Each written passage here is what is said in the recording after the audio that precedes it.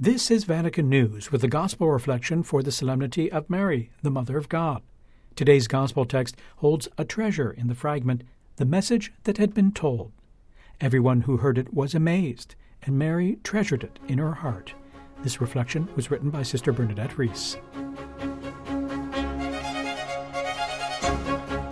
It may seem strange at first to focus on a fragment of a sentence, but this fragment is repeated 3 times in today's Gospel text, so it must be the central message for us.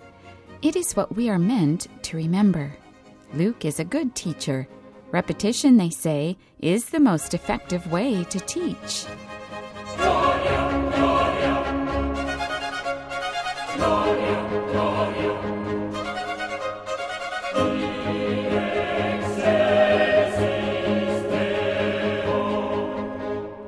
The shepherds, we are told, went in haste to Bethlehem after they had seen and heard the angels announcing the birth of the Savior. Mary, too, had traveled in haste to visit her cousin Elizabeth after she heard that the Savior would be born of her. It seems that in both cases, the message that had been told them causes the hearers to quickly respond to it.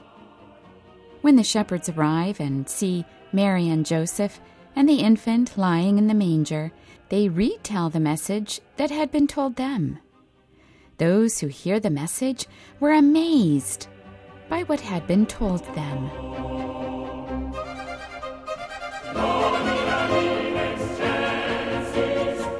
Then the shepherds return home, glorifying and praising God, because what they had witnessed was just as it had been told to them.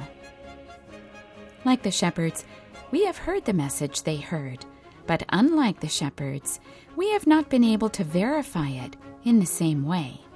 Therefore, the insistence on the fact that what had been told them was indeed true is our verification. Sometimes we have to admit that we are bored and unmoved by the message we have heard. We seem so far removed from the stories that meant so much to the people involved in them. Let us ask the angels of the Lord to help us hear the message with new ears, with a new heart, and allow it to move us.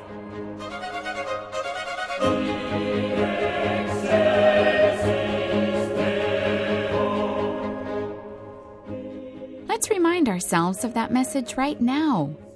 For you, for me, for us. A Savior has been born. This message was so powerful that it catapulted Mary and the shepherds to respond immediately and with haste. There was no time to lose. They had to do something with that message. Similarly, if we allow the message to move us, we will be able to see and hear that the message that we have been told is indeed true. Where will we know it? We will know it in our hearts, just like Mary did.